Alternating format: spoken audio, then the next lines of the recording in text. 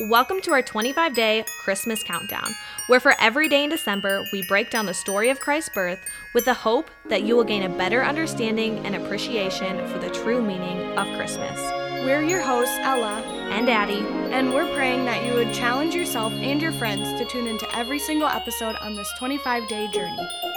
Now let's hear from our listeners. What does Christmas mean to you? I'm Fatima from Afghanistan. This is my first Christmas here. I'm coming from a Muslim country. Christmas is people singing, carol singing, people sharing gifts, kindness, love. Although there is snow, there is a warmth inside every people's house. As you can see, people differ on their beliefs about Christmas. Regardless, let's jump into scripture to break down the story of the first Christmas together. Hey, welcome back to another episode in our Christmas Countdown series. I am super excited because today we are going to be looking at the scripture in Luke chapter 1 verses 57 through 66, and that part of scripture is dealing with Elizabeth giving birth to John. So as we do and every other episode, we're going to go ahead and start with the scripture and then break it down. So without further ado, here we go, starting in verse 57. Now the time came for Elizabeth to give birth, and she bore a son. And her neighbors and relatives heard that the Lord had shown great mercy to her, and they rejoiced with her. And on the 8th day they came to circumcise the child. And they would have called him Zachariah after his father. But his mother answered, No, he shall be called John. And they said to her, None of your relatives is called by this name. And they made signs to his father, inquiring what he wanted him to be called. And he asked for a writing tablet and wrote, His name is John. And they all wondered, and immediately his mouth was opened and his tongue loosened, and he spoke, blessing God. And fear came on all their neighbors, and all these things were talked about through all the hill country of Judea. And all who heard them laid them up in their hearts, saying, What then will this child be? For the hand of the Lord was with him. So I want to go ahead and start just right off in the beginning in verse 58, where it's talking about the neighbors and relatives and how they had come to rejoice with Zachariah and Elizabeth. And this is actually prophecy because it was fulfilling the promise that Gabriel made to Zachariah, and we find that in Luke chapter 1, verse 14, where the angel Gabriel said, Many will rejoice at his birth. So we see here that the neighbors and relatives were rejoicing, which is actually fulfilling scripture. And when I was just researching a little bit about the customs of this time, I found that when it was the time of birth, or the time of birth was near at hand, normally neighbors, relatives, friends, and sometimes even like local musicians,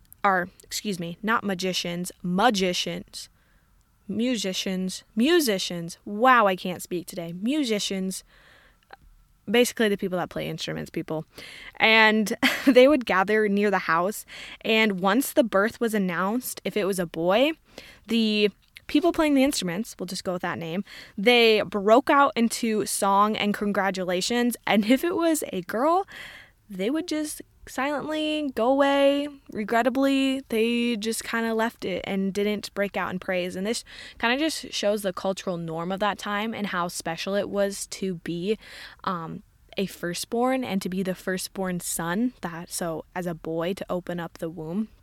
So that was just a really, really big, significant deal in that time. And moving on a little further in verse 59, we see, And on the 8th day they came to circumcise the child. So it was custom of this time for all the Jews to go on the 8th day to circumcise their child. And basically it was a religious rite. So circumcision was actually required of all of Abraham's descendants. And we see that all began in the Old Testament. So God basically made a covenant with Abraham. And we see that in Genesis chapter 7. And I'll just read some of those verses to you, specifically verses 9 through 14.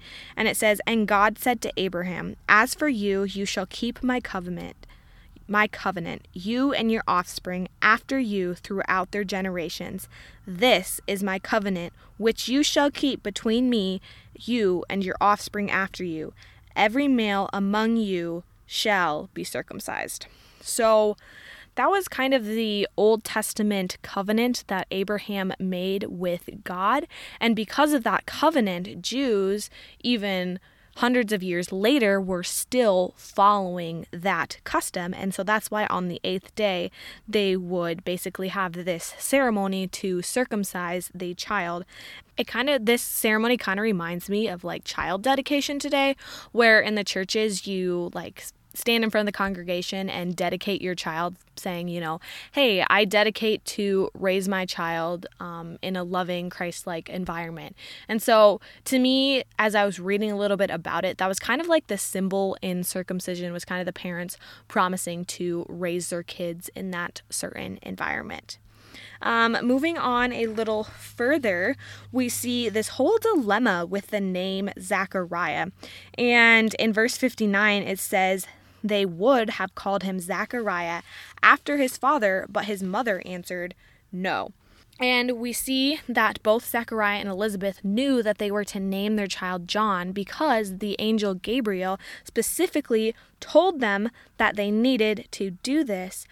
But the individuals around them, they were appalled because they're like, dude, John is not a name in the family. Like, why aren't we calling them Zacharias? Because in this time frame, it was normal for people to name their kids after a relative or something in the family name. So something like John was just kind of a little out of the ordinary. And then, of course, we see Elizabeth speaking up and saying, no, we are going to name him John. And obviously, Elizabeth had to speak up because Zechariah could not, because he was still mute. And in this time frame too, it was kind of out of the ordinary for a woman specifically to be speaking up in this position, to kind of stand up and use her voice specifically in such an important event as this, such as naming your child. And so we easily see these relatives and these family and these people here, they're questioning it.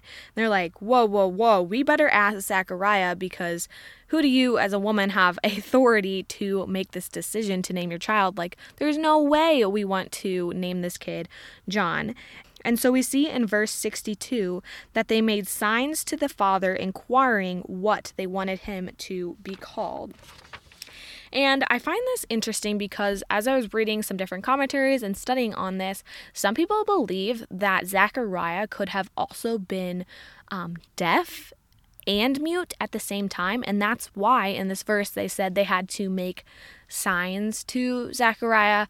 Now, not every commentary agreed on this, so I would not stamp that in stone, but it is probable that Zechariah could also have been mute as well as deaf, and that is why people were making signs to him to say, dude, do you want to name your kid John? What do we want to do here? But we see later on that instead they got him a writing tablet. And in this time, writing tablets were made of wood and they were just covered in this thick wax. So basically you could just sit and scratch in the wax and it would make a mark. And then once you were done writing on it or using it, you could just smooth the wax back out. So that was kind of the just writing tablets they had in this time. So that was likely what they gave Zechariah to pronounce to the people that hey, dude, I really actually want to name my kid John here. And so we see that Zechariah wrote on this writing tablet, his name is John. And immediately as this happened, his mouth was opened and his tongue was loosened. And the most amazing thing to me is the moment this happened, the first thing out of his mouth was blessings to God, which I feel like if I couldn't have talked for months and months and months, I don't know if the first thing would be necessarily blessings out of God or blessings to God. I think I would have rather be whoa, this is working here. So that was just an interesting kind of fact that I found. And we see too that the moment he wrote his name is John on the tablet, his tongue was loosened. And Basically, Gabriel asked Zechariah to name his child John, and because of his doubt, he became mute. But the moment he kind of fulfills that promise of what Gabriel asked of him, that is the moment it's like, I want to say like the curse is broken, like in a Disney movie, like dun dun dun dun. The curse is broken, and all of a sudden, Zechariah can talk again. So it was basically Zechariah fulfilling that promise that Gabriel had asked of him, and because of that, he was no longer mute anymore. And finally, we see right at the end that these things were talked about through all the hill country of Judea, and the hand of the Lord was with him. So we see here that the hand of the Lord was with John. So God was evidently with John. And all of these things were talked about in the hill country of Judea. So it was probably likely that false rumors could be spreading like wildfire here, because as crazy and miraculous as this happened, I'm sure it led so many people to believe that John could be possibly the Messiah. Obviously, John is not the Messiah. He is just the one preparing the way for the Messiah. But nevertheless, when God miraculously puts this human being into the world, I'm sure it would arise some really big questions. And I want to mention earlier, as I was saying, that the first thing out of Zechariah's mouth was blessings towards God. We see right after this passage, which we will look at tomorrow, he starts prophesying in front of all these people. So he blesses God, and then the next stuff out of his mouth is this prophecy that God brought to him concerning not only John, but also Jesus. So that's what we are going to be discussing tomorrow. So make sure you tune in for tomorrow's episode to learn more about that. But until then, have a fantastic day, and I will see you tomorrow. We really hope you enjoyed today's episode. Make sure you tune in tomorrow so you don't miss out on any of the fun. Challenge a friend to start listening and make sure to share this episode. Let's spread the true message of Christmas everywhere.